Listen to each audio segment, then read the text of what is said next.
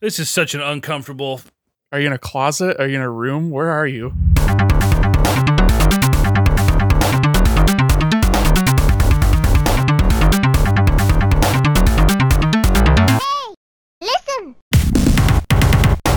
My initial setup was on this nightstand, and I was going to be sitting on the bed facing the door, so not the foot of the bed, and like not have a back. But I was like, fuck it, I'll just rearrange the room, and I have got a little stand for my mic that it turns out is way too far, so I have to hold the whole thing, and it's got this like precariously perched pop filter off the back of the mic, and it's super heavy because it's got this weighted bottom right here. It's freaking terrible. So if you're gonna hold the mic, why don't you take the bottom off? Doesn't that just twist off? it's such an ordeal. I gotta unrig the whole thing it's clipped to, and like, Why remove the thing that allows you to complain when you could just complain? That's what I say. Yeah, I understand. Sometimes you don't want a solution, you just want to complain. I totally get that. I also did appreciate the alliteration of precariously perched pop filter. I'll be remembering that for the rest of this recording. listen, I hate alliteration, but sometimes you just gotta do it to them. What? Who hates alliteration? No, it's just a long time bit that whenever somebody accidentally alliterates, I'm like, no alliteration. Accidentally alliterates? Oh, busted. Actually, Always accidentally alliterating. always accidentally assinating, since those are vowels. Me. It's a long time bit. And I'll scream. It's like when I say Glappendorp or whatever, and Nick screams at me. Language. Yeah, it's like that. Just a bit. Who knows the origin of it? You know my students listen to this podcast now, and you just said Glappendorp on the air? Canceled. Oh, you're doing the bit. You're doing the bit. You're doing the bit. You're in on He it now. catches on. Yes-anding. Come on. Part of me was like, oh shit, am I actually saying something offensive? I'm gonna... Jesus fucking Christ. He's in on it. Good. I needed that laugh. That was good. I'm a little slow sometimes. All right. What are we talking about today? We doing just shit we've been playing? Yeah, basically. I scrolled through some of my news sources, and it's dire out there. There's nothing. Everyone is talking about rumors of hardware, which is, evergreen. It is eternal. It is no week without a rumored PS5 Pro or, new Switch or whatever, the Asus handheld thing. It's like a Steam Deck, but more expensive. Yeah. Like whatever. It's, it's news technically, but what all can we really glean from that? I don't know. Fake news. There's some news that we're not going to talk about. Shut up. EJ, Yeah. you've been gaming, so I mean, regale us with the tales of your tantalizing technical achievements. I don't know. I'm really trying. You tried for the alliteration. That's okay. We didn't even properly intro. That's okay. That's whatever. Don't be such a Glappendorp, Nick. Whoa. You talk to your students with that mouth? Oh, no. Yeah, I mean, I've been playing other than like trying to get through Metroid, so we can do our podcast next week or 2 weeks or whatever it's going to end up being. It's going to be a weird week because we're all at the coast together this weekend, and so like who knows what will come of that. But other than the South Park games, I'm trying to like think if there's anything further back that I played that is relevant to talk about. I don't think so. I've been the last like month, I've been up and down and spent a lot of time at my grandmother's house because she's been down for the count, and so haven't been playing as much. But I did bring my PlayStation with me, and I platinumed back-to-back both South Park games. I played The Fractured But Whole, the second game, first, because I played the Stick of Truth like 8 years ago, right? Nick, I know you played Stick of Truth. Correct. It was sort of like Paper Mario for adults. We talked a little bit about it on the 100 episode. You kind of gave me shit for even considering it for the top 100.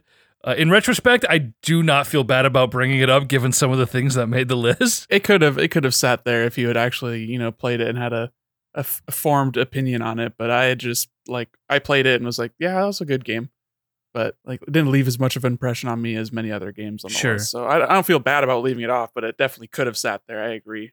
Lives in a weird spot for me because, well, first, okay, I'm curious. Are you a South Park guy in general? Did you grow up with South Park in high school? Were you into it? Have you ever been into it? I didn't grow up with it. I've seen episodes. I've watched it, but I was more into Family Guy than I was ever into South Park. And I wasn't even really into Family Guy. I was more just Futurama is awesome. I watched that on Netflix, but that was the kind of the cartoon comedy, like adult comedy show that I really gravitated towards. South Park I always thought was pretty funny, but I didn't seek it out. Same. I love how many times you leaned in just to get that one word in, Chris. I'm here. I'm paying attention.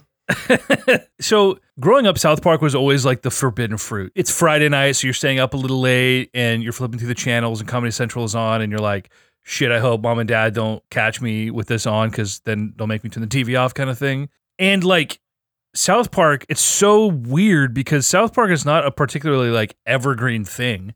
It's really hard to watch an episode from 1997 unless you were really aware of the happenings in pop culture at the time. But the thing about that franchise and the way that they have like come to develop their show, and they're producing episodes literally every week. You know, I think there's the documentary 6 Days to Air. Because of that, it's always sort of touching these hot button issues in society. And so watching newer episodes, things that I've been a little more cognizant of as an adult, really getting South Park, even though like it's still not one of those things that I've dived into super deeply. But for some reason, these games just really appealed to me. I don't know why, because it's just like shitty, pun intended, but like just it's bad fart humor and like a lot of inside jokes at this point because it's been 20 years of this franchise. But I still found myself so addicted to both of these games, and I platinumed both of them in like probably 10 days. So anyway, to set the stage, that's kind of what I deep dived on. Dude, those are like really competent RPGs, and they're quite different. And Nick, I know you had said something about how like the first one is widely regarded as being better than the second one, and I understand why. And I think a lot of that is from people who are like really into the show. But as someone who really didn't have a lot of that background, and playing the second game first, and then going back to the first one, and seeing what a dramatic difference there is, both in like all the game systems, from combat to the upgrade level up system, the buddy system, the way you interface with the world. Both games have different systems for minor platforming, solving puzzles, getting to A to B, and you use all your buddies' different abilities. It was shocking to me what a step back going back to that first game was. But Nick, I know you played the first one, and so you know like the combat was basically Paper Mario. Choose one of your two attacks, basically hit A at the right time, or B if you're doing a heavy attack, and like sort of the active battle system, very simple, like columns of enemies on the other side. The second game did like a grid-based thing, which, was it 2018 this game came out? Sounds right. I think the first game was like 15 or 16. I think it was 13. Maybe even older. Was it? Oh my God. Was it really? Yeah, I think it was 13. Son of a bitch. Dude, I found the combat in the second one to be much more challenging. Yeah, the first game was not challenging at all. It was more just a thing to do. It was a delivery mechanism for the jokes. Right. And the battles in the first game didn't overstay their welcome. Like you Right. never felt like you were like, oh God, another battle. Like it didn't feel grindy. You kind of just got to go from point to point B, exactly, experience the jokes, experience the story, and then a couple of big boss battles that were more just jokes. And like references to the show, like you fight Man Bear Pig and like that kind of shit. You know, it's exactly Gore. what you expect. Yeah. Going back to it after the first one, or the second one, because I thought the second one was a little grindy. I was a little annoyed with the combat, and I was thinking, man, I don't remember feeling this way when I played the first one. I thought the first time I played the first one all those years ago, I was like, this game is like a little too long. Yeah, I was like, I want to say like 20 hours was my playtime, like around there. That sounds right. I can't imagine you were going like full completionist, right? Trying to get all the Chimpokemon and all the friending everybody on Facebook. I wasn't like, you know, obsessive about it. I didn't sweat what I didn't get. You know, like you were probably following like a guide to make sure you didn't miss the missable ones on the spaceship or whatever. So for the first game, whenever I'm starting a game with the intent of like platinuming it, I look up the platinum guide just to make sure, like, are there any missable trophies? What's the difficulty? Is it worth my time? What's the estimated time? And if there's no missable trophies, then I'll just go in and play blind and just sort of get that whole experience, right? Which is like how I want to experience my games. Like, Chris, I know we had talked about briefly doing the God of War platinum. I was following a guide for the last collectibles, and dude, that last couple hours was brutal. And there's like no good way to do it, right? With either like reading paragraphs of shit and you're like, I just need better bullet points, or watching a video. Did I not send you there's a website, and God, I think it's IGN, that they have I'm sorry that you're just hearing about this now, because I did my platinum. Well, no, I beat you to the platinum, even though I started the game so much later. But IGN's website has a map of each realm that you can select and deselect every single different type of collectible based on the ones you need to look for. And when you click on it, it gives you an image of exactly where it is on the overworld with it circled. And it also gives you a brief text description of how to get to that place. That simplified this immensely for me when I was getting those last couple things. Yeah, when I was going through it initially, I wasn't really going for collectibles because I didn't think that I would be platinuming the game. I started that game sort of before Warzone died and before I sort of got the bug to start doing that, right? Oh, that sucks. That's way different then, because you probably had to go back for hella shit. I was going back for So like much. 5 or 6 things. I mean, Oh, like no. I find a lot my first playthrough, because you guys know how I do. Like, I'm team side quest forever. Yeah, God of War was always one of those games that I just want to roll credits on the story. Of course, I didn't realize how much I was missing this time in the side quests, whereas the first game didn't really have that to the same degree. So I'm glad I got to experience the whole game, but I went back and followed a video guide, and he sort of goes through every collectible in random order, not here, go to this place and then go to this path and go to this path. It would crossfade between items, so then I had to reorient and find where it was a nightmare. So anyway, I don't like doing that. So on Fractured But Whole, I just played through the game. Luckily, there was so in the first game, you have to collect every. You're adding friends on Facebook throughout town, right? And you have to get every single one. I think the trophy is there's one that's more popular than Jesus, and then there's one that's more popular than John Lennon, and that's for getting all the friends in town. And there's a ton of missable ones.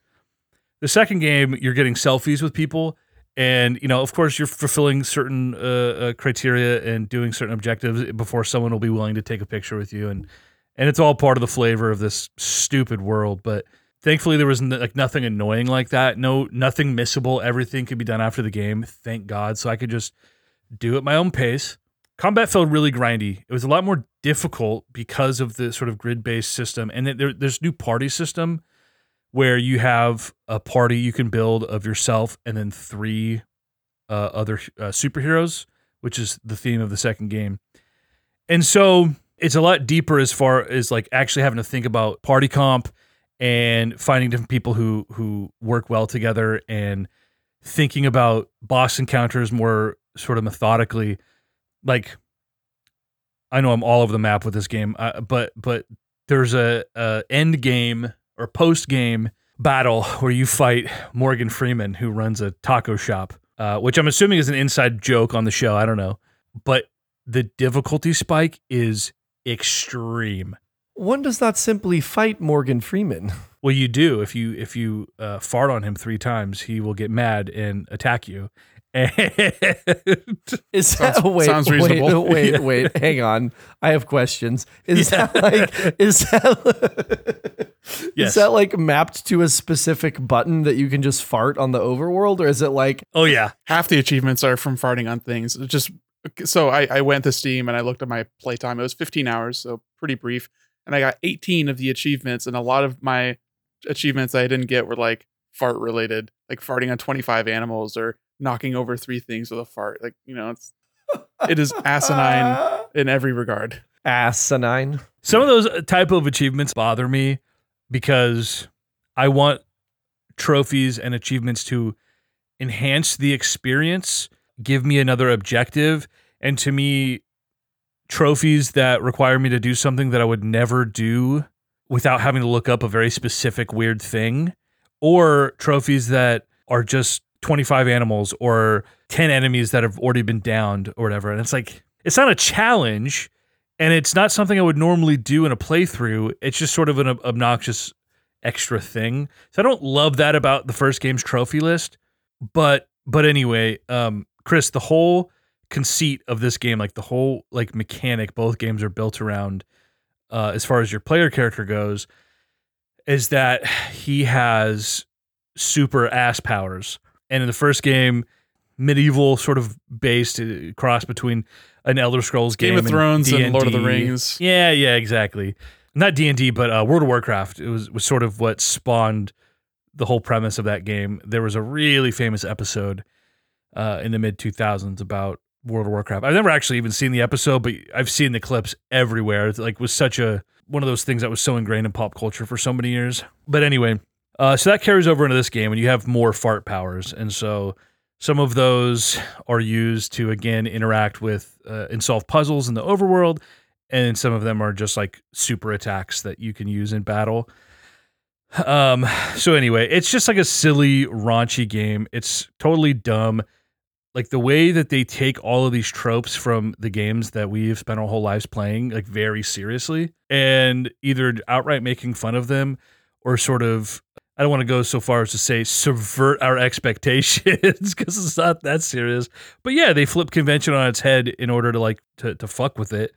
And that I find funny. I really liked some of the humor and how smart it was in the first game in particular. When you get to Canada and it literally becomes an 8-bit Dragon Quest / Final Fantasy RPG, and you're like walking around and it's got like all the sounds and everything. Like that's just so funny, and like it fits in with South Park making fun of Canada for no reason. It's just something to make fun of, and it's funny. Like we all can get in on it. It's not like mean spirited. It's just like, oh, those Canadians are so weird. Yeah, there's a lot of stuff like that, and again, how much of it was baked into 25 years of the show and how much of it was them just like using video games to make fun of video games. I don't know, but like it's cute. I enjoyed it. I think it's both. And especially since Matt and Trey were pretty involved with the first one to its benefit and detriment, as far as that game took forever to come out, right? Because it was being made by THQ.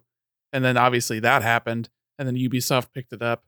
And yeah, I mean, very troubled development. That was another Obsidian joint as well. So they've got a track record of having trouble getting games to the finish line and getting games ripped out from under them. I remember the first game being way more polished than it was when I went back to it. And of course, contrasting to the newest game, probably had a way bigger budget, way more competent. Literally everything from the graphics to the UI, the battle system, the party system, all the different types of gear, and the way that actually like mattered. It was shocking to me how much better it was. And I remembered what you had said, Nick, about how, it's pretty universally understood that the first game was better. And I went and looked at reviews, and you're right. Like Fractured But Whole did not review better than Stick of Truth. I think Stick of Truth's mid-80s. Fractured But Whole is like 83-ish. Whatever that means, a 2-point difference. And I wonder if it's just the South Park shtick that sort of grates on people. If you're not like a South Park fan. I think a sequel to a South Park RPG being another South Park RPG is a little bit less novel at that point. Right. I adore these games. They're just challenging enough. There's just enough collectibles. If you're a achievement hunter, the trophy lists is really good in the second game. Less so in the first game, unless you're like a real sicko. There's like literally stuff you miss in the first 60 seconds of the game, and if you miss it, you literally have to play the entire game over and 100% it from the beginning. So it's like you really don't want to fuck around if you're an achievement hunter, and make sure you're following a guide. But I would love a third game in this franchise. And I don't know what they would do next. Would it be Star Wars, Star Trek mashup? Yeah, probably. Because I mean, the whole thing with Stick of Truth, I think it followed like a season of television also that was, very based on Game of Thrones, and that being the pop culture phenomenon of the time. I mean, it came out 2014, and then Fractured But Whole, the whole marketing campaign kicked off of Cartman talking about phases of their superhero franchise that they're creating. Yeah. Like it's 1-to-1, obviously making fun of Marvel and Disney and that kind of thing. So I guess that's the other big media property. Or they would do a multiverse, like it would be the South Park multiverse, and they would just do multiverse stuff, whatever that means. Yeah, they could potentially do. But also, some... it's been a long time. I just looked at that. First game came out in 2014. Fractured But Whole came out in 2017. So it's already been 6 years, which is twice as long as the span between those two games, which feels not real. I think the creators have said that they don't want to do another game unless it's a 3D game, and what that looks like, we don't know. Is that, who fucking knows? That would be weird. South Park: The Wind Waker. Right. We're really leaning into the Elder Scrolls thing, do an open world South Park game. But Yeah, I mean, I really like the story beats of the second one better because it was, something that I'm much more invested in, like outside of video games, or was invested in anyway. But like, yeah, Marvel movies being as present as they have been in my life over the last decade, and they rip them to shred. It's really fucking funny how everything from like the phases and the way they plan things, and they brought in like there's a whole bit about like it's like a Days of Future Past ripoff, and like you're fucking with time, and I just am a sucker for that kind of stuff. And when it's all tongue in cheek and just giving a middle finger to how serious those types of franchises take themselves, that's great.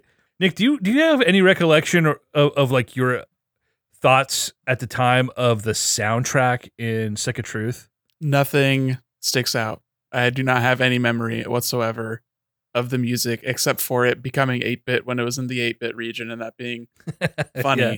But that was just part of the bit. Like, was it just like some bombastic kind of orchestral kind of vibe? Like, because that was like the thing they were trying to do was like Lord of the Rings, Game of Thrones, that kind of. Right. They were trying to do Skyrim basically. And I don't know, I'm of two minds about it. I really love the music in both of these games.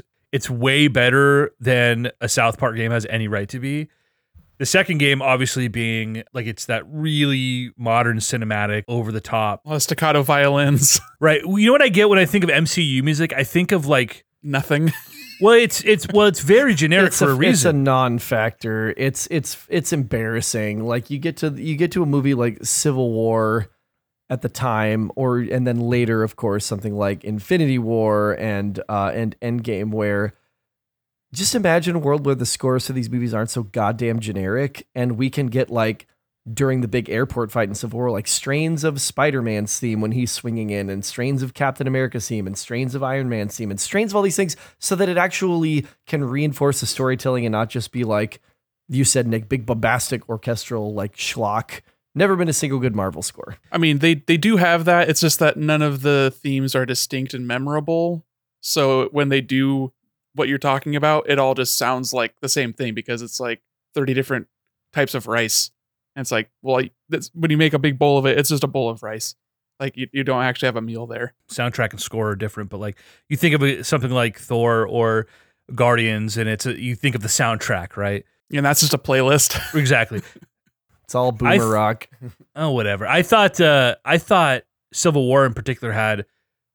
Dude, the Iron Man versus Captain America. I don't know if it's a theme but there's a motif that they revisit a ton in that movie that I think is brilliant. I love the Captain America theme. Like, there's plenty that I can like recall off the top of my head. But we use the term generic. It's samey. Nick, you said it. It's 30 types of rice because it kind of all has to feel like it belongs in the same sort of. I don't want to say like literal the same universe like these characters are in, but like these movies are all coming from the same place and doing the same thing. So they all kind of need to feel like they belong together. But anyway, the South Park games like capture that really well. And then when I went back to Stick of Truth, I was like, oh my God, the soundtrack for this game is so much better. It's so much more subtle. The way Skyrim is, where like Skyrim has some big, bombastic, memorable themes, right? I think a lot of the moments that I remember, other than like the Dovahkiin theme, are just these little motifs that they pepper in as you're exploring the world. And you have this little phrase that gets stuck in your head that happened the one time you went to this location or whatever. And it's just little, like, here's two bars of this little ditty basically. And I thought Stick of Truth did that really well. And overall, it's like a much cuter, much more familiar vibe than like, yeah, the overwhelming orchestral, like trying to be dramatic when nothing's happening kind of thing. I love those games. That's what I'm getting at. A lot of fun. Yeah, the first one was a lot of fun. I ended up buying the second one on Switch, I think. So it's on the backlog. Play it eventually. How long did you spend with Fractured But Whole? I could probably look up my exact playtime. How long to platinum? I couldn't have been that long. It was probably 4 days of playing. 17 and a half hours for main story on How Long to Beat. So that sounds about right. A little bit more bloated than the first game, but more involved combat. So that's probably why. Way more combat. That can be a downside. I think it was one of the things people complained about in the first game is that it didn't feel like the combat was. People prefer the combat from the first game, but I don't think they felt it was consequential enough. And so they overhauled the system to both make you feel challenged and invested in both your build and your party members, but feel like you're getting your money's worth. If I want to watch an episode of South Park, I'll watch an episode of South Park. This needs to be an episode of South Park that I'm playing. And so I think they very intentionally expanded on that in the second game. And I think most people, I imagine they would be happy with that. For me, I like that it was more important to the experience, which I really didn't at first a few years ago, but I really came around on it. But I couldn't think of anything that it did worse than the first game, and maybe 10 things it did significantly better than the first game, including the visuals, which I don't know how you could make something as simple as South Park. First game was a 360 game, so even the aesthetic, the feel of it, the second game was exactly like South Park. Nailed it. I went back to the first game and I was like, oh, this feels like a fan game. This isn't quite right. It doesn't quite, there are a lot of little details that were off about the aesthetic. Maybe a place and time thing too, that, at the time when you played that, you were saying that you remembered it being more polished than it was, but in 2014, it probably did feel like South Park, because that's what South Park probably felt like with animation in 2014 times. South Park has not changed since the first episode was actual construction paper, and then pretty much ever since it's looked like I just went back and started watching it, and they have remastered all of their old episodes because they had all of the old files available, so they just basically re-rendered everything in 16:9. Well, that's what I'm saying. Clearly there is something to remaster, and so The Fractured But Whole, which great title for fart humor.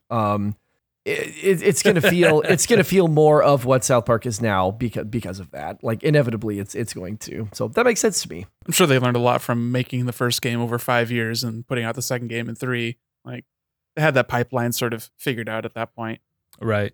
And they probably had a much bigger budget, but I wonder how well that game did. Obviously, not well enough to do a third, or perhaps Matt and Trey just have enough fuck you money to say no.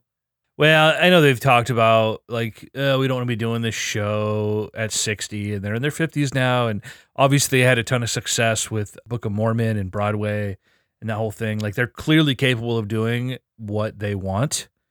So yeah, I mean, and again, they've said they want to do a 3D South Park game. So whether that's in the works or it's sort of a preliminary thing, or who knows if it'll ever come to fruition, but I'm sad that we might not ever get another worthy sequel to this particular set of games. I mean, it's just like Paper Mario, man.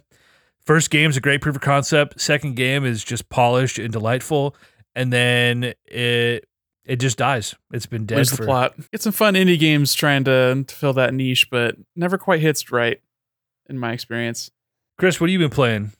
Oh, Jesus. I guess it's time to have the Skyward Sword talk that I sort of played footsie with last week. Okay. I don't have as much volcano lava left in me a week later. And also, as my loving wife reminded me, it's almost 10 o'clock, and if we can hear the neighbors downstairs having what I could euphemistically describe as a spirited conversation once per week, then they can probably hear me yelling about Breath of the Wild. So I probably shouldn't do that. Give it right back to them. I'm gonna, yeah, So I'm gonna be on my best behavior. But the two big things I've been playing are Skyward Sword, which I finished, and the remake of Resident Evil 2, which I'm not done with yet, but I have a lot of thoughts on. Skyward Sword is just the worst fucking console Zelda, and at this point, I played every console Zelda except for Twilight Princess. There's no fucking way Twilight Princess is worse than this. There's just not. No. It is the laziest Zelda in terms of literally one moment where I reran a dungeon to get an item at the very end of the dungeon, and I was like, are you kidding me? You couldn't design an environment for me to do this? And just a lot of backtracking into this in the same fucking areas with a lot of gimmicky crap to make it. You don't like backtracking, bro? Don't put words in my mouth. Chris, can I see your face? I'd love to see you when you're talking. Look, this is the only setup that is comfortable. You don't get to see we're doing the Warriors up in fucking Kentucky right now. You just get the mic in my mouth. Anyway, all right, brothers and sisters. Hey, all you boppers. Also, John Wick 4, so fucking good and has an homage to the Warriors, an extended homage to the Warriors. Nice. Holy shit, that movie's good. We'll talk about that at the beach this weekend. Just the reuse of areas where you are not. It's different. It's different than Metroid, EJ, son of a bitch. It's not that I'm having to go back and, I get to discover new things now. I've discovered all the fucking things. It's that they didn't want to build additional parts of the environment to interact with, so they just recycled them and gave you a really stupid, gimmicky way to interact with them again. That for me just didn't cut any ice. Like in the Farron Woods, when you go back and you're looking for the piece of the Triforce, they flood it and you have to go get all the like music notes that make up this Dragon Guardian's piece of the Song of the Hero. And I'm like, I almost like put my fucking controller down. I was like, I'm done. I'm just going to watch the rest on YouTube. I'm done. Except that I had realized, I'm close to like finishing all the console Zeldas. That's kind of fucking cool. So I stuck with it. So that's the big negative to me, is that you retread the same areas with very little difference a lot. They send you the same areas. The whole like, I'm in the sky is literally, it's not even like Wind Waker in the sky, which I'm on record a number of times as saying like it's a very barren, empty, largely uninteresting world. It's worse than Wind Waker because there's not anything you can really meaningfully interact with up there outside of like hitting the goddess cubes down on the surface world with a skyward strike so that you can come open a treasure chest that is more than likely just going to be 300 rupees that you can't use because your wallet is always full because they don't give you a lot of like meaningful shit to spend your money on. It's like the worst currency management of any Zelda even, and Zelda generally is like terrible with currency management because it's like They still haven't figured it out. better hope you have a gigantic wallet or this is just a giant waste. So all that stuff's going on. I turned the motion controls off. The first summer I played this game when it came out in 2021, I was like, you know what? I tried the motion controls. I was like, this is awful. It wants it to be a Wii Motion Plus where it can tell that me pulling my hand down before swinging is not me swinging in a way that the Joy-Con cannot, which meant that I would move my hand in order to swing the sword and it would swing in the exact fucking opposite direction I wanted it to. I was dying in the tutorial dungeon with these shitty fucking motion controls. So I turned them off. It was better, but also there's just a lot of jank because your right stick is then mapped to the fucking sword. And so I'm like waggling my sword around, hitting enemies with these like clearly directionally specific like weak points. And then I have to like hold R1 or L1 in order to move the camera with the right stick. A habit which has not served me well, carrying over into Resident Evil, which has twin stick controls. So that's all like the bad stuff is like, okay, this is clearly a Wii game. It was clearly designed to use all these motion controls. I have to imagine they spent so much of their time exploring all that stuff. They were like, we don't have new environments to design for all of this. So we're going to just literally like flood the Farron Woods instead of giving you a new area to go like search for something substantive. All that being said, a couple like absolute like S tier bosses, like Galactos, the big like mechanoid with the 6 arms and the like big ass scimitars that you fight in the desert. Amazing boss design, and took great advantage of the that dungeon specific weapon, the old Zelda thing of, okay, I got the whip in this dungeon, so I have to use the whip against the boss, etc. Of like ripping 3 of his arms off and then getting to pick up his like gigantic like arm length scimitar that's like bigger than Link is and just bash the shit out of him with it. It's a great fucking boss. Some of the dungeons were all like very bite-sized, which I didn't mind, but I did note that I was kind of like, man, these are really short. And again, I don't mind it because I'm playing this game so that I don't have Tears of the Kingdom FOMO. Which after seeing the special edition Switch, I was like, boy, howdy, that concern was justified. Like the, in the Sand Sea, the dungeon, the Pirate Chimp dungeon, I was like, this is tight. And the whole mechanic in the dungeon world broadly of the time reversion stones, where striking these like specific stones will revert the area that they cover to a previous time frame, which like activates certain devices that will help you, activate certain barriers that you can't pass. And so just the way that they designed those dungeons, especially where it's like, oh, there's like light coming through the ceiling in this room specifically. Ooh, I bet I can see the time reversion stone that's up on the deck, like attached to the mast of this pirate ship. Cool. And just toggling back and forth. Like it's just really good, a really, really good dungeon design. That one specifically was a highlight. Nick, how far did you get? I think I asked you this last week. How far did you get in this game? I played up a few hours. I got to the entrance of the first like real dungeon. So basically what Chris is talking about with the tutorial dungeon, I'm assuming, where you talk to those weird little freaks, you have to gather the small freaks for the big freak, and then you get into the forest temple. Yeah, that's a great summary. There you go. Yeah. And then like the last dungeon is just literally like a mega mix of all of the other dungeons where they do this like, you know, basically Dampy's dungeon building mechanic from the Link's Awakening remake, where you're like slotting different tiles in, where there's like a tile that's from this dungeon and a tile that's from this dungeon, and only in certain places can you shuffle the tiles around. Where I was like, this is a cool conceit, but it feels like y'all problem solving again because you couldn't afford to build a real fucking dungeon and you just wanted to like reuse assets that you already had and find a shtick to make it work. So that was really frustrating. It was cool to like see the lore of sort of the origins of everything. And EJ, I'm not going to get into it because I know you don't want to be spoiled, and I respect that. You'll watch a video like over the weekend, so it's fine. I probably should, because I'm not going to play it before. Yeah, you don't have time. You don't have time and you don't have patience. EJ, avoid this fucking video. Avoid this game. You don't want to play this game. You're just going to be mad, and I can't in good conscience recommend it to anybody other than like Zelda diehards. It's like a 7.5 for me, to be totally honest. I literally cannot imagine a world in which EJ would play this game. No, I can't. I cannot. He doesn't even like the good Zeldas. Really? Yeah, most of the widely acclaimed Zelda games I can't fucking stand. They're just boring and tedious. Breath of the Wild is the best Zelda game though, right ahead of Wind Waker. Anyway, so why is it that sorry,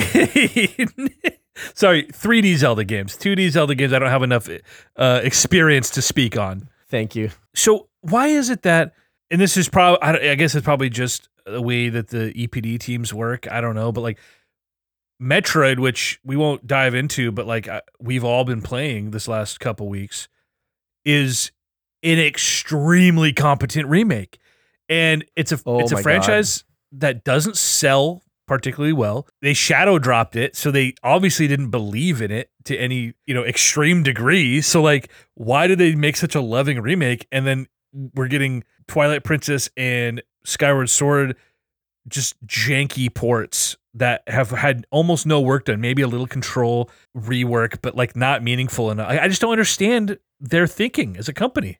Nintendo gonna Nintendo is the fact of the matter. If you think something is a smart decision, they're going to do the exact opposite. If you think that something makes sense, they're going to do the exact fucking opposite. They're incompetent and they don't know what their fans want. They don't. They're Skyward Sword is such a lazy port. It is ugly.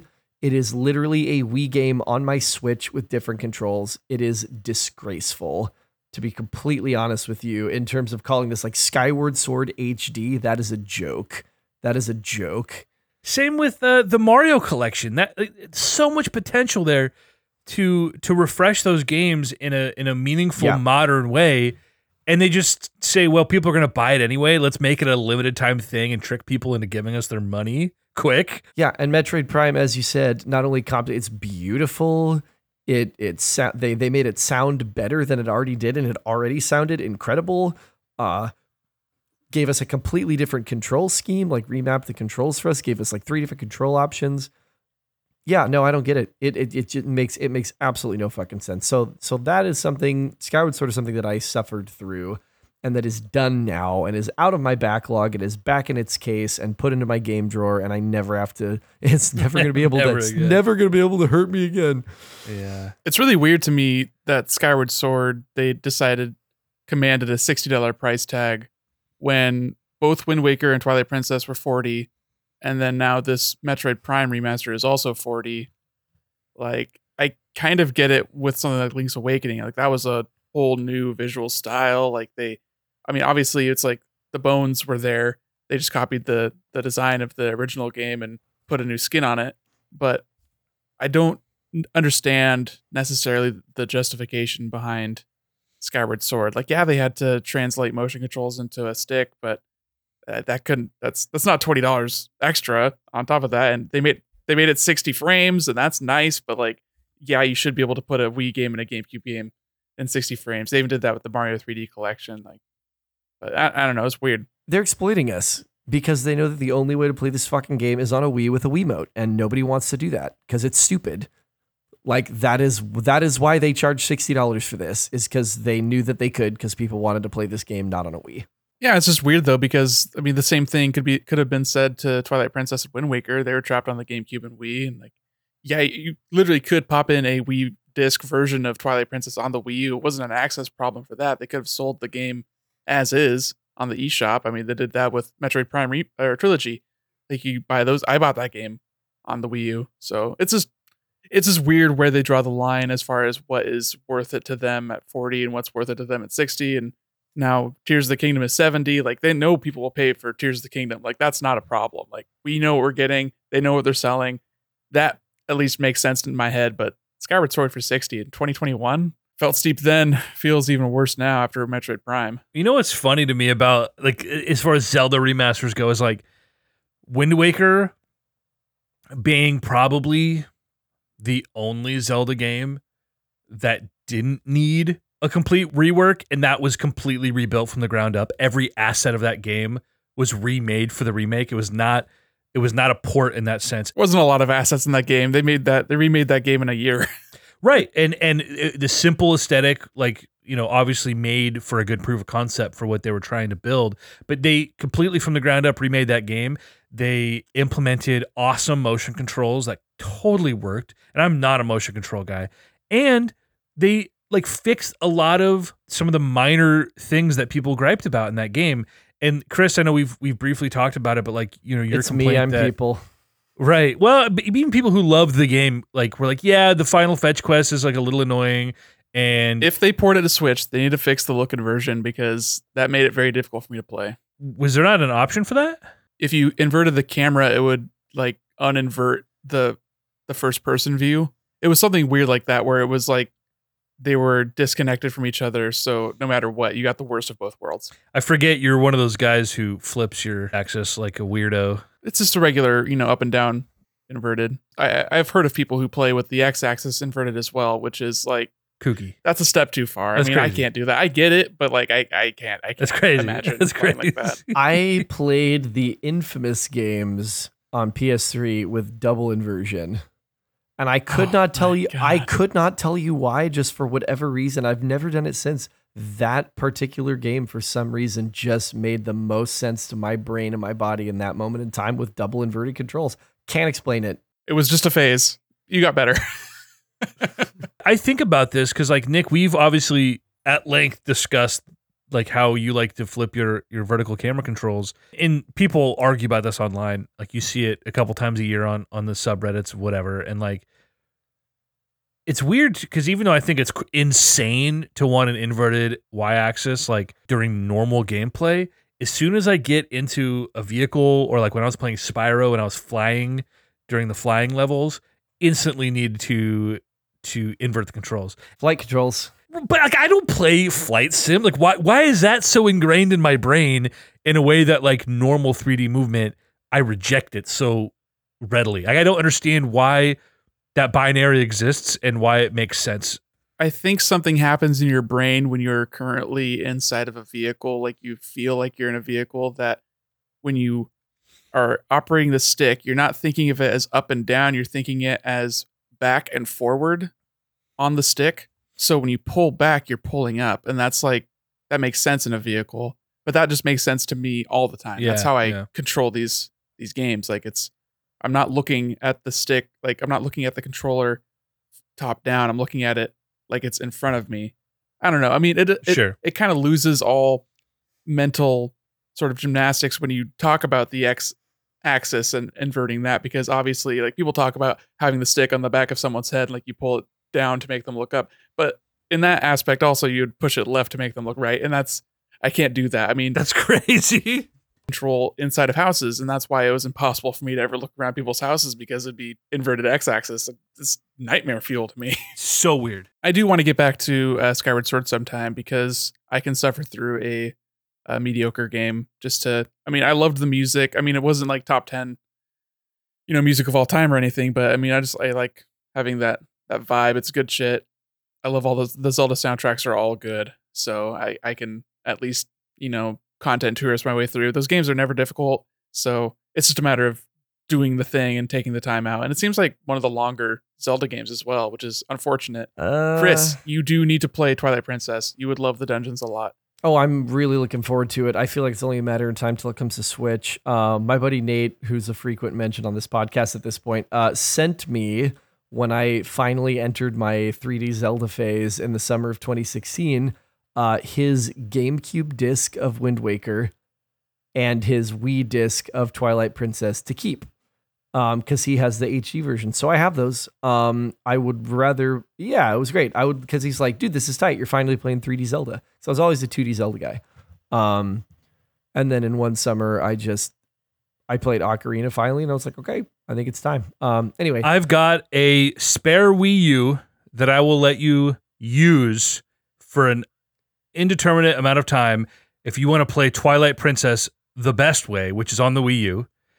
And I would even beg of you to play Wind Waker, but you're too close to Wind Waker to play the HD version, probably. I mean, I wouldn't necessarily say that. It's the best way to play Twilight Princess, though. I would need to be in the right headspace. Frankly, I would need to not have anything else that I would rather play to go back to do the Wind Waker HD. But I do want to give it a try for you both, especially you, EJ, but for both of you, just to see if I could sand some of the edges off my opinion of this game, which, again, I played on GameCube in like 2017. Well, that was 6 years ago. Okay. The biggest problems with that game, because when you tell me like, oh, the map is just so giant and empty, and I'm like, I just do not remember it that way. Like on every map tile, there's a place to go, and half of those places have like mini dungeons in them. I think a lot of it too is that there's only like 4 real dungeons in the game. So it feels like the pacing of it is very spread out. Like they're very big dungeons, but they're few and far between. Where, Sure. Chris was just talking about in Skyward Sword, there being more dungeons, but them being more brief. And I think pacing is a difficult thing to nail in a Zelda-like, especially that old school sort of version of it. Right. Yeah. And in the HD version, you have not only the quick sales or whatever that literally make you go twice as fast through the world, Yeah, but that's also a great quality of life improvement because it is so ponderously, horribly slow on GameCube. Didn't they also like hotkey a bunch of your melodies that you would do, your ballads, so that you didn't have to like literally put in the fucking code every single time? That sounds right. Yeah, I think with the gamepad. Oh, and man, just having the that's nice. gamepad map was also really nice. Oh, so nice, dude. And the EJ motion controls. What's up? Why do you have a spare Wii U? So very, very recently, my little brother, 14-year-old brother, decided he did not want his Wii U or any, his Amiibo and his Disney Infinity, all this shit. So my mom basically packed everything up and sent it to me. And it's not like really worth selling yet. What we need to talk about what Amiibo were in that box. Oh, he was way more into Skylander and Disney Infinity. He had a lot of Disney Infinity. Not Amiibo, the only ones that were, I kept 2 Zelda ones for Tears of the Kingdom. I think I kept a Bokoblin and Breath of the Wild Link. And then he had like a couple of broken Mario ones. And I sold the Mario ones. I still have a broken Bowser, I think, but like nothing spectacular. Okay. Well, I mean, they're all like window dressing for me. So I was just like, oh, if it's like, Smash characters I like that I don't have yet. I wanted to have like all my mains, and I don't think I quite. Yeah, exactly, Nick. Exactly. Everyone is here. We should talk about that Wii U also because I do not have a Wii U because it was a divorce casualty. And I would love to have one because it is the only Nintendo console other than a Virtual Boy, because I'm not independently wealthy at this time, that I don't own. Well, I mean, once you have hundreds of hours to fall down the Xenoblade rabbit hole, then one of those games is stranded on the Wii U and may never get off of it. So I'm sure Joey would love it if you played Xenoblade Chronicles X. Oh, I know he would. I know he would. Is that the only major and noteworthy title that is still stranded on that console, other than the Zelda remakes? At this point, from first party, yes. Unless you want to count like the NES remixes and like the smaller kind of, I would even put Nintendo Land in that category for Chris, but you can't really put that on Switch because it's so dependent on it would have to be like a multiplayer only game. Yeah. And we can just only imagine how bad that would work. You know? Yeah, you would need to do Nintendo Land on the Switch. You would need to have like a dedicated like Switch Lite as a controller, just because the whole shtick of those mini games is having it like 1v4 basically. Most of them with 2 screens. Yeah. And God, that game is so much fucking fun. I know we're trying to downsize the shit we're bringing to the beach, but like EJ is going to bring Nintendo Land. I'm already in Portland. It's can't happen. Damn it! I have a copy of what about Nintendo Drew? Land. What about Drew? Oh, you got a Nintendo Land? Okay, great. No, please, I have like, a copy, just yeah. I swear to God, no, bro, no, I'm telling you, bro, like so Nintendo Land's great, bro. It's great, man. It's great multiplayer, bro. You just gotta give it a chance, bro. Listen to me, bro. Oh, I know. I had to on the episode 100, man. You were making a case for Nintendo Land. It's so and Nick fun. Was like, no, not gonna happen. Please, someone bring Nintendo Land, please. Pretty sure my copy is sealed. Ooh. Okay, let's text Drew. I know that he's got his Wii U still. Leaf probably does soon as a pack-in game, so they all have it. You sealed, really? You bought the console and you're like, fuck this pack-in game, and you just left it in the cellophane? That's sick. The reason I bought the Wii U was the day Smash Bros. 4 came out. What do you think I was going to do? Play Nintendo Land? Well, I'm sorry. I bought it close to launch. So that's what that was like 2 years after it came out. Smash what? No, Smash 4 came out. No, I bought it close to the Wii U launch, not close to Smash launch. I know, but 2 years after launch is like pretty close. No, it's not fucking close at all. That's 2 fucking years. You could have been drinking in Nintendo Land, the glory that is Nintendo Land. I missed all those wonderful Wii U games like Nintendo Land. You guys ever play Zombie U? Oh man, that I know you did. That sure is a $1 game at GameStop. Anyway, speaking of zombies, what a great segue. I want to talk about Resident Evil really quick. And I'm not done with it. I just, I never played Resident Evil 4. And so when they announced the remake last year, I was like, I can finally play this game. And my buddy Nate mentioned number 2, big Resident Evil guy. He's played every core entry, most of the spinoffs. He hasn't played 6 because of how badly it reviewed. But I was telling him we should do some couch co-op some weekend for that, just like knock it out, or a hot seat or whatever. Was like, if you're going to play 4, you really should play the remake of 2. Because there's a lot of information contextually that would be of service to you, because that's Leon's first game. And he was like, oh my God, he's like, as it so happens, it's on sale for $10 right now on PlayStation Network. And I was like, I'll bet, like, I've got $10. So I plopped $10 down, bought the Resident Evil 2 remake. I'm not a Resident Evil guy. This is my first core Resident Evil experience. I couch co-opted 5 like 15 years ago with a buddy. And that is literally just a first person shooter that happens to have zombies. This is a very fucking different experience that game was. And I did not expect to like this game as much as I am liking it. It's so moody and it's like a puzzler. Yeah, yes. I mean, it is the true definition of survival horror, where you are in this location. You have to, puzzle your way out. There's a number of puzzles that are like approachable, relatively challenging. Resources are extremely scarce. And these are not zombies that you shoot in the head and they're dead. You have to be really fucking mindful of how much ammunition you use against zombies, or you will just not have bullets. And I'm really grateful that Nate was like, I'm just going to tell you right now, because I know you're going to have a bad time if you don't do this and you don't know to do this, and then you're going to quit. And I don't want you to quit because I want you to play these games. Shoot a leg off.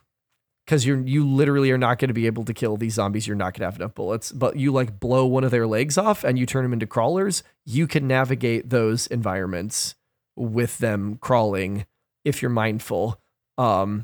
But holy shit, it looks great. It plays really great. I'm stressed all the time and I love it. Like it's such a weird sensation for me who's like never been a horror guy to just be like, oh, in the first night I played with these Sony headphones that I'm wearing right now, which have surround sound. And so I was hearing in 360-degree real time, like the direction that shit was coming at me, which was awesome. And also I never did it again because I was like, this is making me so much more anxious. But oh my God, like just being stalked around, you know, the police station by Mr. X and like hearing those like big footsteps and just knowing, fuck, like I literally cannot do a goddamn thing to this guy. Like I can stun him with a headshot if I put the headshot on target. Otherwise, he's just going to knock me to the ground and take a big fucking chunk of my health off.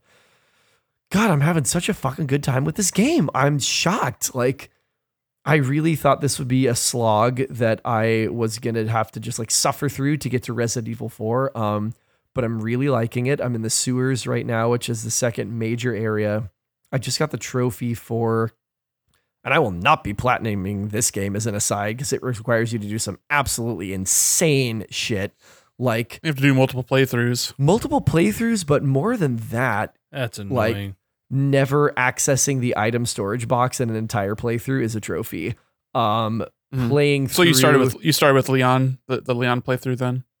yeah, I'm only gonna do Leon. I'm gonna do Leon, and Okay, when I finish the game, I'll watch a YouTube video of Claire's A run, and then I'll do Leon's B run probably. But I might just YouTube that so that I can see the true ending. Going into Resident Evil 4, it just depends on how I feel because I know there are differences in the B run. Nate said that like first playthrough in the A run is going to take like 18 hours probably, which tracks with my own experience. And the second one will take like 8. And I'm kind of like, I don't know. See how you're feeling when you get there. Yeah, exactly. And I am enjoying myself a lot. It's a different play style with Claire versus Leon as well. Oh, I didn't know that.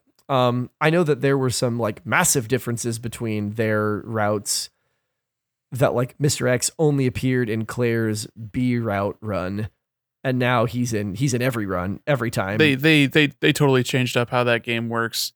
A lot of the cues that they took were directly from Resident Evil 4, especially the camera perspective. And the third person instead of the fucking dreaded tank controls. Like, thank God for that. I mean, dude, it was a PS1 game. There was no way to do an over the shoulder kind of. I mean, that was pretty much invented by Resident Evil 4 in 2005, and that's what really changed the trajectory for third person shooters afterwards. Most def, like a seminal game, which is why I was like, oh my God, I can finally play this game. I'm surprised you hadn't played any Resident Evil games. I mean, it seems like total Chris bait, just that moody atmosphere and like the camp and the over the top horror and like the oppressive tone. Oh, I'm a chicken shit. It seems like, well, I mean, yeah, I'm a fucking coward. I didn't even watch horror films until literally Hereditary.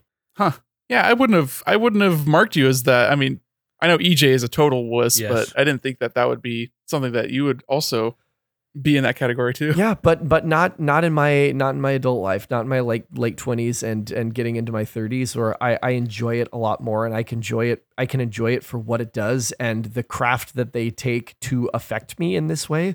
Where I'm literally like yelping like a kicked dog every 5 minutes and then just like laughing and just having a great time going like, damn, they got me so good of like, God, it's traumatic, dude. I don't understand the people who get off on that. Like, I just need to feel something, dude. I go to bed thinking about that shit. I can't do it. Chris, EJ can't even watch Stranger Things because it's too scary. I've watched all of Stranger Things. I just can't watch it before bed. And I put it off for a lot of years because Sarah would watch it. And I'm like, dude, there's like demons coming from the pit of hell and like gooping everywhere. I can't do this.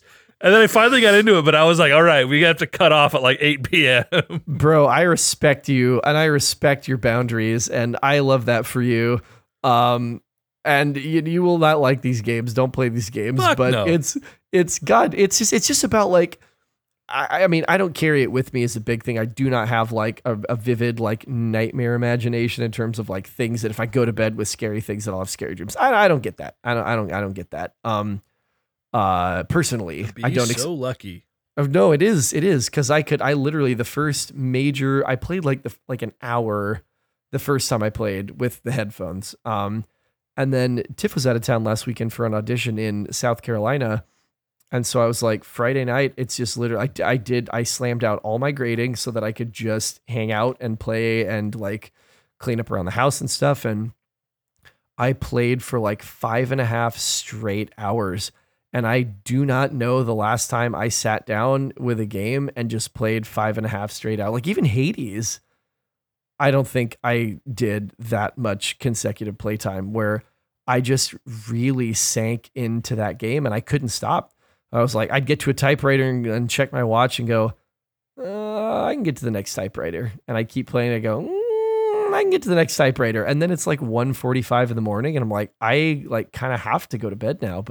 And what a perfect time to have my first real Resident Evil experience in the dead of night, all alone in my apartment. With a storm outside, like we were going to maybe get tornadoes. And so I'm like already on edge because I'm like, I might have to like grab the cats and jump in the bathtub, and I'm playing Resident Evil and it's like rainy and moody outside. I'm like, God damn, like this is literally the perfect, like the universe just opened a little beacon of light and just went like, this is for you. Like you get this. So I'm loving it. And I'm excited I want to play this whole series now. I own the remake of the first one from when it was free on PlayStation Plus forever ago. I will have to re-up my subscription to access it, but I'm willing to do that. I'll play 4. I heard the remake of 3 was not great, but I'll play that. I've already beaten 5. I can do 6 with Nate sometime, hot seat at one weekend. And I actually did play a little bit of 7, like the first hour of 7 on PSVR with my buddy who wanted to record me responding to this game as a non-horror player for his YouTube channel. You were content hilarious. for the dinner table. Oh my God, I was content. I was yelling. I was swearing. I was like, fuck this, fuck that. Like there's one thing about like playing Resident Evil and being like, oh my God, I'm going to open this door and I know something is going to try and like jump and get me. And it's another thing to have a fucking VR headset and headphones on and to be staring down into a dark basement where weird fucking sounds are coming out of and trying to tell my brain, this isn't real. We can totally go down there. It's fine. And my brain's like, the fucking hell we are. Like, no, you are not going down there. But it was so visceral. And I can't remember if I talked about this in a guest spot in the podcast before, but it was like, it made me realize the potential of VR for storytelling in games, where I was like, this is so much more potent than me just holding a controller looking at a screen would be. But I want to play 7. I want to play Village. Like I have the bug. I have the T virus. I'm infected. I want to play all of them. Nick, you're not a Resident Evil kind of guy, are you? I've only played a little bit of 4 on the Wii at a friend's house. The Wii. Dude, the Wii version of Resident Evil 4 is widely regarded as an excellent version of that game. Really? So I will not handle this slander. Okay. It was until now the definitive version of that game. Yeah. So that was fine. I have not owned any of them really on my own. So I don't know. I've never had the urge to go play them. I've just sort of accepted them as being part of video game canon as far as their importance and their place. But yeah, I haven't actually gone and played them myself. EJ, have you I'm just thinking about other like horror type games that I've played and stuff that I've tried to get you to play. Like Dark Souls is sort of like horror. It's creepy. It's weird. It's gross. It's hard. It's tense. It's very tense. It's a very tense game. Yeah. Suspenseful in a lot of ways in its action, but maybe not as much in its tone. But EJ, did you ever play any of BioShock? Because I would classify BioShock as like a horror game in some regards. That was maybe 2013 when I was playing through BioShock for the first time. I put a good couple hours into it. I don't know how far I got. It's been so long. But the way people talked about it, and it was considered at the time, and maybe still is, like one of the greatest games ever. And I had this FOMO that, I had a lot more back when I was a younger man than I do these days. But I was like, I have to play this game. Brennan, it was one of his favorite games. So I played through a couple hours and I didn't know it was a horror game. Like I was, I had a friend I used to play music with. I remember the first time we talked about video games, he like literally ranted about that game for like an hour about the world building and like, it was, I didn't I didn't fully grasp that it was a legitimate horror game. It is extremely moody, but that could mean a lot of things. And so you get in and there are like fucking sewer people stalking you and like body parts. And I was not expecting it. I remember still the last day I played it. And I found some audio log in a room where they had like been doing surgery or something. And there's like water on the floor, and I was just like, this is gonna fuck me up. And I went to work that night and I was like, I'm never playing that game again. And I never played it again. Yeah, but I appreciate like a lot of what every game does now, BioShock did first. So I respect its place, but I'm just a scaredy cat. Well, it's on our list, so we're gonna have to play it at some time. Oh Chris is gonna make us play it. I played through with Brennan. We played The Quarry together. We played Until Dawn together.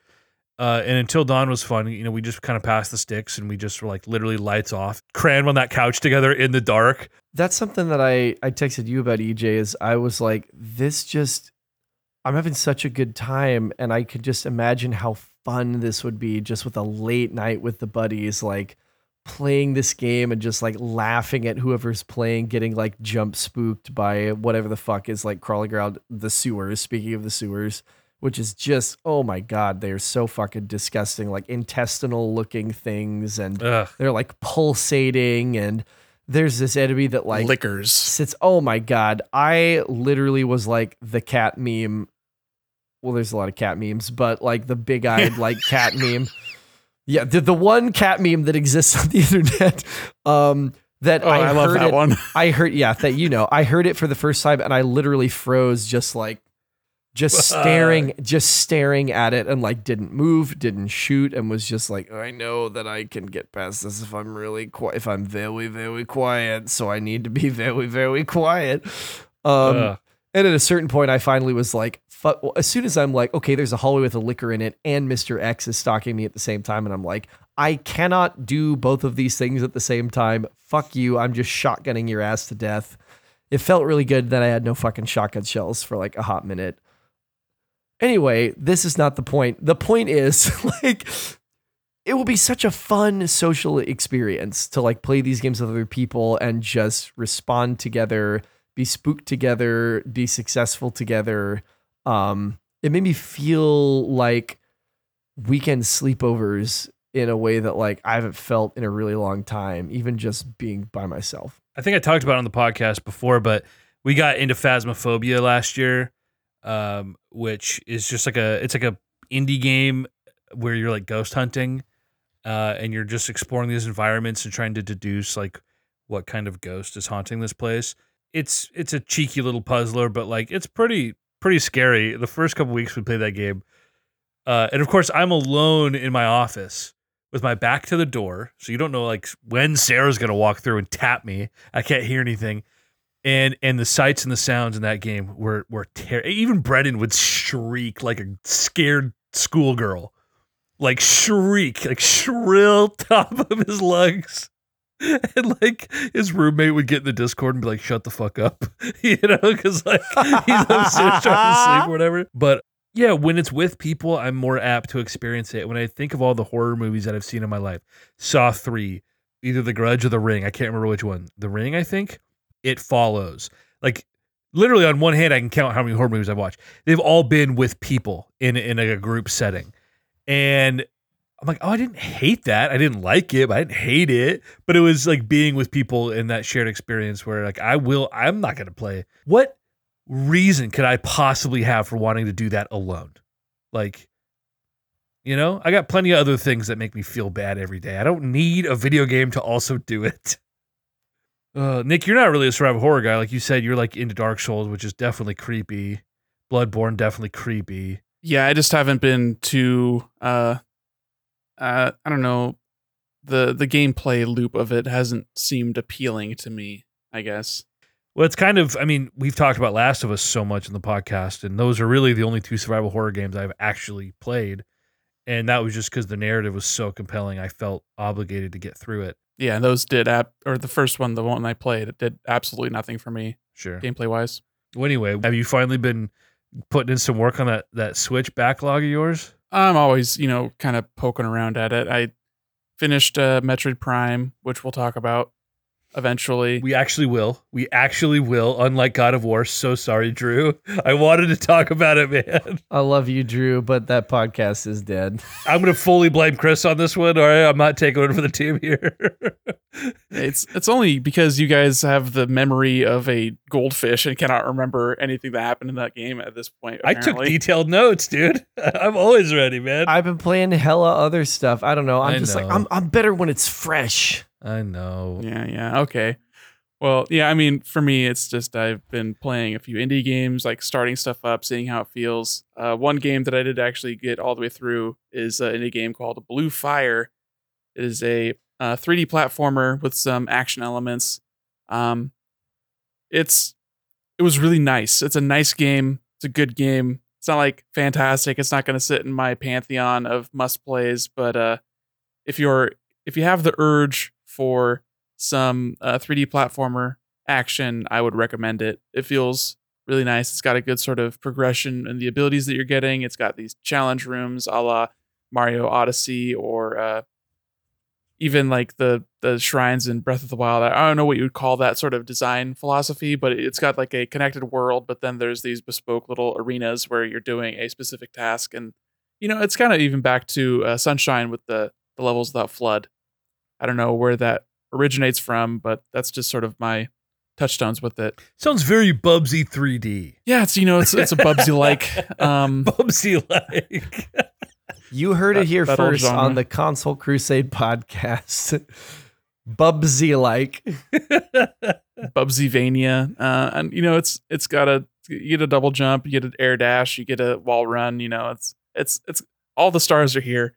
But yeah, it was a fun time. EJ, I think you might like it. It's got sort of, some of it also reminds me, it's the cell shading and like the character sort of dimensions, like the very short legs and the big head, but it's very reminiscent of Wind Waker and some of the vibes. So if you want to get some like Wind Waker meets Hollow Knight, I guess, because it's kind of goth vibes, then it's not like in aspects of its gameplay, but just in like the way it makes you feel and like some of the musical choices it makes. I think that's sort of some of that was on their mood board, I think. This is Hollow Knight looking as fuck. And now I'm reminded also, Nick, that you recommended this to me. Yeah, I did. As I was playing it, I was like, yeah, I think Chris would probably enjoy this. I also recommended to you Death's Door, which I don't know if we ever really talked about on this podcast, but that was something I played last year. That was like a nice sort of top-down Zelda-like, more combat-focused, more akin to something like Hyper Light Drifter, but also a pretty nice soundtrack. A little bit more Ghibli, like dark Ghibli in its vibe and tone. I don't know how effective that is in actually portraying to you how the game is, but I get kind of tired of just hearing people say, this is what you do in the game. And I just sort of think about games in my past based on like the feelings that I had from them and like trying to communicate those in that way, I guess.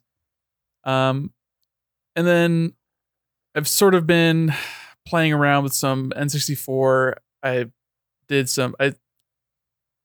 was playing Majora's Mask, and I got through the first temple, and Majora's Mask is a game that I would like to finish at some time because I really love Ocarina of Time. Like, that's a important game to me, and I've gone back and I've started that game before, and like, that scratched the itch, that gave me enough to sort of get the feelings back. But Majora's Mask is a game that I never finished, and I feel like It's very different. it's a game I should. Right. Yeah, totally different. And like just the loop of it is less pick up and play. Like it's a game that's hard to get back to after not playing it for a while. So it feels like a game that I should just marathon through and push all the way through. I can't really stop because then I won't know what I was doing. Whereas Ocarina of Time, you don't really need to know what you were doing because Navi's just going to tell you what to go do. And like, you're not missing too much by not doing it. Hey, Yeah, I mean, listen. for a game that's like the first like adventure game in 3D, like they had to take some pretty big shortcuts in player hints. Like I could forgive that. Nick, you just unlocked for me that I have in fact not played two console Zeldas. I have also never finished Majora's Mask. I'm hearing maybe that's a game diary. I would probably emulate the 3DS version at that point. Well, maybe I would even buy the 3DS version again and try to play it on there. I'd probably buy it, yeah, just to have my trophies. We'll see. We should do that though. Seriously, we should do that. And like EJ, if you bounce off it, fine. That's your contribution is you bounced off it, and we'll hear you like rant and rave about why you bounced off it, and that's fine. Like I don't want you to. I'm not asking you to play anything for a while after you committing to completing Metroid Prime. I got to train these muscles, man, because if we're gonna start doing game reviews on the internet for people to hear proper reviews, which will then impact how we do the podcast, not just like me rambling for 18 minutes about nothing specific about South Park. Like, I'm going to have to play games, and sometimes that means I'm not going to love the game, but I get your meaning. Like, yeah, I don't really want to spend the majority of my time doing things I'm not enjoying, because I do enough of that in my day-to-day that, my leisure time should be spent doing something I like. The majority of the time? I want to play a song so I can go back in time so I can not hear that. I feel like I know Majora's Mask isn't really for me. It's like it's a little obtuse and it's tedious, but I understand why it is so beloved, because it did something so unique and so interesting with so little. Because it was an asset flip basically. They made it in a year or whatever. They said, okay, instead of just like plopping you in this quote unquote amazing world, like let's really dig deep on an exciting gameplay mechanic and build it around that, which I respect a hell of a lot more than what Zelda has mostly just done for 20 some years in the 3D space, which has mostly been really fucking boring to me. So, but I'm shocked you've never beaten it. I'm going to guide it for sure, just as an aside, because I know that I'm going to get frustrated. And that's, I think, why I stopped that summer of 16 when I was doing so many Zeldas. I got, maybe not even a third of the way through it and was like, I'm fucking confused. I'm fucking lost. I don't know what I need to do. So I'm just going to guide it this time. Me and a Metroid game. Yeah, I mean, this Majora's Mask is not really, from what I remember, because I've only gotten as far as the second like real dungeon and finished that, I believe. So I'm not as far as I've gotten in the past before, but it's not a game that you really need a guide for. If you've played a Zelda game, you should be able to, figure it out and get your way through it. It's more of you would want a guide if you want to get all the masks. Chris? Because that is not something that you would sort of stumble your way into. You got to get the Fierce Deity mask. Like, have you really beaten Majora's Mask if you don't have all the masks? I ask you this. I mean, maybe the only way you've beaten is if you've beaten it without all the masks. Maybe if you're a real gamer, you won't need the Fierce Deity mask and give yourself easy mode. That stupid worm fight or whatever you need that for. Wow. But yeah, I would like to continue playing Majora's Mask. But I mean, I'm torn between more recent games, and then I also started at Metroid Fusion to feel that out again, and that's such a great game. So I've already gotten myself into the second sector. So it's like, no, I'm not going to replay Fusion for the millionth time. Like, I should actually play something I haven't played before, as opposed to the comfortable thing that I know that I've done. You should play whatever makes you feel the best after a long day at work, even if that's replaying the same thing again. Yeah, but I mean, a lot of the time I just end up playing nothing, and then it's like, well, now what do I have to show for my leisure time? Scrolling on Facebook or Twitter is a lot easier, or Reddit is a lot easier than actually actively doing things. I know. I am guilty of wasting hours doing nothing. Yeah, and like a little bit of that is fine, but if I can train myself to not be as idle, then right. I mean, sure, playing a video game, it is like the peak of being idle, but it's a lot more engaging, and I find it more validating and rewarding than, like, how good do you feel after a 3-hour session of scrolling on your phone? You're basically sitting at a baseline, but after a 3-hour session of a video game, I feel like I've accomplished something in that game, which, it's tricking a different part of my brain, but that's just, as I've heard before, that's just what emotions are. It's just brain chemicals. Well, and scrolling is also part of why it's so fucking damaging and destructive. Social media is because it never activates the reward center. There's never any moment as you scroll through social media where the reward centers of your brain activate, give you a hit of dopamine and tell you did the thing. So you can just doom scroll forever. No, it's the opposite. It's constant dopamine, which is a very bad thing. I disagree completely, and I think the science disagrees completely with that. Like that. Hey, I listen to Andrew Huberman, okay? I just deep dived on this particular topic like last month. I don't know right? who the fuck that is, but He's a neuroscientist. Okay, well, good for fucking him. Okay, fine, whatever. But there's no point in which it's like, okay, it's done. Like you have done a task. You could literally just keep doing it forever, and your brain will never go, okay, we did the thing. You can stop. It's the worst Ubisoft checklist of all time. Well, you're right about it being a baseline. Like you're always right here. And the way I look at scrolling is like a drug addict or an alcoholic who's like, yeah, you can keep drinking, but at some point you're not feeling good anymore. That those dopamine hits aren't doing what they're supposed to do. You're just maintaining. It's like eating a bag of potato chips. It is not nutritious. It is not filling. You love that you're eating it, but when you're done eating it, you're like, A, I want more, and B, like I'm not satisfied. You know, that's social media. I get it. Whereas a game, you are working towards something and you are achieving a task and you feel good because you did the thing. And that's what makes games unique in a way that like, because some people will be like, oh, turn the games off. You should go read a book. I mean, they are different, but like, how is a book better than playing a fucking video game?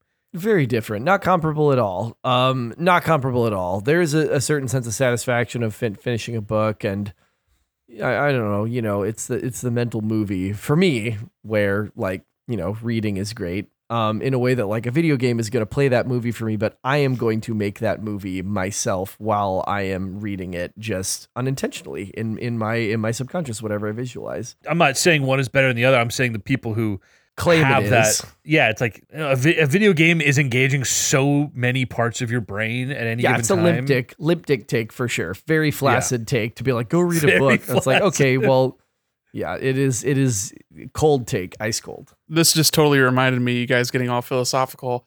We recently received an email. Whoa, no way. I don't get these, and I gotta turn alerts on. Remember, you, dear listener, can reach us at feedback@consolecrusade.com. Yeah. Again, feedback@consolecrusade.com. Maybe this mystical Nate can show himself, or maybe this is just a beautiful mind creation of Chris's. We don't know. This Nate person could be a pure fiction. We don't know. Anyway, I shall read this to you.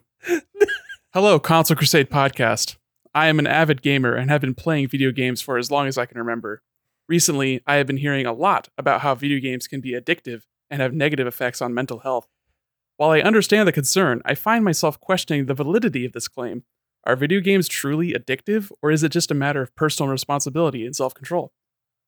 I believe that video games are just like any other form of entertainment, such as watching movies or reading books. People have the ability to enjoy them in moderation and without any negative consequences. However, there are some who argue that certain video games are designed to be addictive and can have negative impact on mental health, especially in young people. So my question for your podcast is, are video games truly addictive, or is it a matter of personal responsibility and self-control? I am interested to hear your thoughts on this topic and any research or studies that support either side of this argument. Thank you for your time, and I look forward to hearing your insights. Best regards, ChatGPT. ChatGPT. Okay. I asked ChatGPT to send us an email, and that was what they spit out. This is fucking hilarious. Not only how insanely topical this accidentally was, because I didn't know this existed. We just went on this tangent. That's amazing. I like that it says the AI wants research or studies to support either side of the argument. Well, we ain't got none of that for you, Mr. Robot. But halfway through this email, I was like, okay, Tiffany, I get it. I'll stop playing Hades so much. Like just fucking text me next time. Okay, the robot asked a good question. Let me answer your question with a question, sir. Oh, or good. madam. Don't do that. Okay, listen. Asking if a video game is addictive is like asking if food is addictive. No, because we can't live without food. No. What the fuck kind of metaphor is that, Eej? Some foods are addictive via several chemical processes. Some foods can be addictive if, like it said, a self-control thing. Some games are designed to like literally get that boomer brain going and just smack in the freaking slot machine over and over. Yeah, some games are designed like that. But by and large, I think it's a ridiculous thing. And people ask those. I know that's a robot who asked that question, but listen, that is something that people ask, and they want to demonize video games in this very broad way. And it only ever comes up when somebody with a automatic assault rifle has fucking killed people that they want to bring up, like, oh, video games are addictive. Looking at you, then Senator Hillary Clinton. It's always to obfuscate some other conversation that's happening, like defunding mental health resources when Ronald Reagan closed the mental hospitals. And we've never gone back to like proper like supporting of mental health care for people, or when there's a mass shooting and they want to pin it on someone other than the fucking NRA and the like mass distribution of guns through this kind of like 3 guns to every human. I think like the ratio of like owned guns in the United States is, but they need somebody to pin it on, and video games are a great boogeyman because boomers don't understand it. This is actually something that I was talking about just at the end of last year with a guy that I know and work with. And he recently had a kid, his first, and he's like low key, pretty traditional guy. He's religious, and I know he's conservative, and he works in a very liberal industry. So it's always kind of funny to sort of read between the lines and see where he's coming from, even though he's not very forward about this kind of things. He's definitely a gun guy. He's always packing. He's always got a concealed carry. Why on earth? You work in the same industry. This guy's like an audio video editor. No, music, and he feels like as if a fucking gun on him at all times. Write a fucking song about it. Grow a pair. Grow the fuck up, and stop pretending like that makes you a real fucking man. Just grow up. Don't get me wrong. I am definitely a proponent of concealed carry. I've got no problem with it. I definitely think we need more checks and balances, but that's a whole different conversation for a different podcast.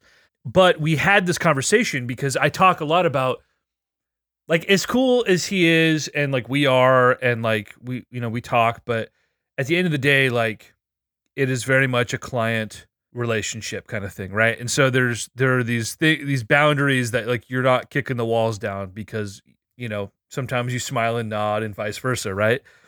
But I always sort of got this silent judgment from him. And this is a guy who grew up on the Smash Bros. And the Mario Karts, and we've talked about video games, but he is like very anti-video game in his quote unquote old age. He's like 28 or 29.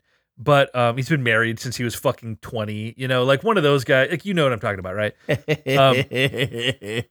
And so it's not exactly a holier than thou thing, but it is kind of like dude, you're 30, you're playing video games. I'm like, fuck yeah, I'm playing fucking video games. Yeah, you're 28 years old and you feel like you have to have a fucking pistol in your pants at all times. Like, pot calling the kettle, baby. Pot calling the kettle. Yeah, it's a little weird, and everyone finds their meaning in different places, and everyone lives the life, hopefully, that they want to live. Whatever. That's if whatever gets his rocks off. I think about some of the best times that I had as a kid, and it is playing games, and not playing games by myself. I don't have any of these grand moments that I can recall that I was sitting alone in a bedroom playing games. It is the way games were an avenue for me to connect with people, whether that was me and my little brother, or whether that was me and my best friends. Nick and I, we always talk about, building blanket forts and, running Mario Kart. And of course, we all have a night playing Smash Bros. And whatever the fuck. And I said, something to the effect of, without totally being up in his business, but something to the effect of like I hope your baby like grows up to like enjoy video games like the way that you did. And he's very much, we limit screen time, even passively. Like, we're not a video game family. And I'm like, even this kid grew up on video games. And I don't know why he became so demonized. But I said, what's the difference between playing a certain kind of game and reading a book? And not to mention that a kid needs to learn how to exist in a digital age, and to be like, oh yeah, like no screen time. He's going to have to learn all those things, or he's going to be a fucking boomer. You can't have that. But anyway, there was a study that was done and released by the National Institute of Health. It was probably November last year, but it talks about how video games look to be associated with better cognitive performance in children. And it completely makes sense, right? You're reading, you're problem solving, like you're engaging all these different parts of your brain simultaneously. The audio visual aspect alone, it completely makes sense. And that, I think the study was like a few thousand children that they looked at, right? Of course, you can cherry pick data and look at any study that supports what you want to say, but like the research is finally being done, on these things. And instead of, video games make people violent, You know, it's not the fact that we're like putting machine guns in children's hands for Christmas cards. It's the video games, right? Yeah, and not to like wax too philosophically about this, because I mean we've been chatting for a minute, and it's been a great conversation. Don't get me wrong. That was what, you know, and listeners, most listeners know. You know, I'm a theater maker. That's what I do for a living. Is I make art in a visual medium. I train artists in a visual medium, actors, directors. Games are what unlocked my creative imagination in a big way. And I don't think I would have the dramatic imagination that I do now if it wasn't for things like Metroid Prime, like dropping me into this world and letting me like soak it up and learn about it, and how you build a world in a way that someone comes and interacts with it and wants to know more about it and wants to dive deeper into it. And I mean, I have a I have a box, I guess, for lack of a better term, full of all of my handwritten Metroid fan fiction from when I was in fucking middle and high school. Oh no. And no. but first of all, like, oh no and hell yeah, those are both incredibly true statements. Like, let me just say that first and foremost. But you know, fast forward to me, my last year of college, and I'm a produced playwright for the first time. Like, that is a dotted line that goes directly from me writing all this fucking handwritten Metroid fan fiction, and that is a dotted line that goes directly back to me playing Metroid Prime on the Nintendo GameCube and having a moment of like me sitting alone in my bedroom and playing this game and just being like, God damn, I didn't know it could be like this. So I'm not surprised at all to hear those things, and I'm glad to hear those things. And I know that there is value in limiting screen time, if for no other reason than the internet is a horrible fucking place. Oh, sure. And developing good habits and like interacting with anything in your life in a healthy manner, like, sure. But to villainize any particular aspect of the things you're interacting with. It's terrible. Yeah. It's terrible. Yeah, especially for a fucking concealed carry 2A, don't tread on me, fucker. I'm triggered, Chris. This is where you find out just how far left really is. Look, my fucking smart car is named Bernie. Draw your own conclusions. Hey, man, I imagine you and I have voted very similar over the last decade. I bet we have. I'm still pro 2A, and it's funny, a lot of that nuance gets lost. But it's funny how like you hear that this person I was talking to is a certain way, and you fill in the gaps, and you're like not far off. Like that's the part where you're like, that's a little absurd that you could just sit there and just Tetris your way into this guy's personality, and you're like, oh yeah, it's pretty close. We all know that guy. Right. We're all from Gresham, fam. We know like 6 of that guy. I work with an entire company of that guy. He's not quite the caricature that a lot of those guys are. That's because you have a working relationship with them, but if you were to argue with them on the internet, then it would probably turn into a different thing. Oh, man. Anyway, really quick, I just wanted to chime in and say that it's disingenuous at best to compare video games to other consumed media like books and movies because they are interactive. And EJ, you mentioned it earlier yourself that there are many games that are just the slot machine that you're just pressing the button to spin the wheel and see what you get.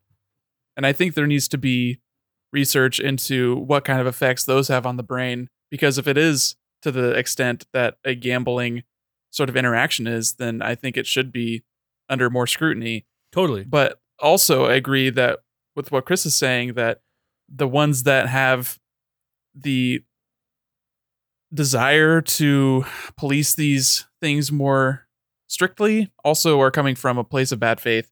So it's going to have to be a self-regulation kind of thing for it to be something that I would be approving of. And we're seeing that a little bit now where the ESA, who is in charge of the ESRB, which is the not government mandated, but self-regulatory ratings board, is trying to enforce a stricter ratings on games that have what could be perceived as gambling elements like loot boxes and the like. Something that you could give real money for to get a thing that you don't know what you're going to get should be a restricted element in a game. And I think that is not too crazy to say, but we've also grown up in a a culture that trading cards and like random card packs are like weirdly just accepted, even though like a Skinner box is gambling, but it also isn't like legally. So it's like, haha, it's not legally gambling. So yeah, little kid, you could buy this Pokemon pack and maybe you'll crack a Charizard and you'll feel those good juices, and maybe you won't, but you'll still have the desire to crack more because that's the loop. And that is concerning. But I also, there's multiple aspects, like the addictive video games and the way that video games interact with your brain and chemicals and violent tendencies and like the desire to interact with violence. I don't know how much correlation there is there, and there's studies supporting and like saying it's not true. So like you said, EJ, you could find any study that supports whatever belief you have, but I don't think that's like a reason to stop looking into it. So there's just a lot of things we don't know with how brains work and how video games interact with them, because we're interacting with the video games too.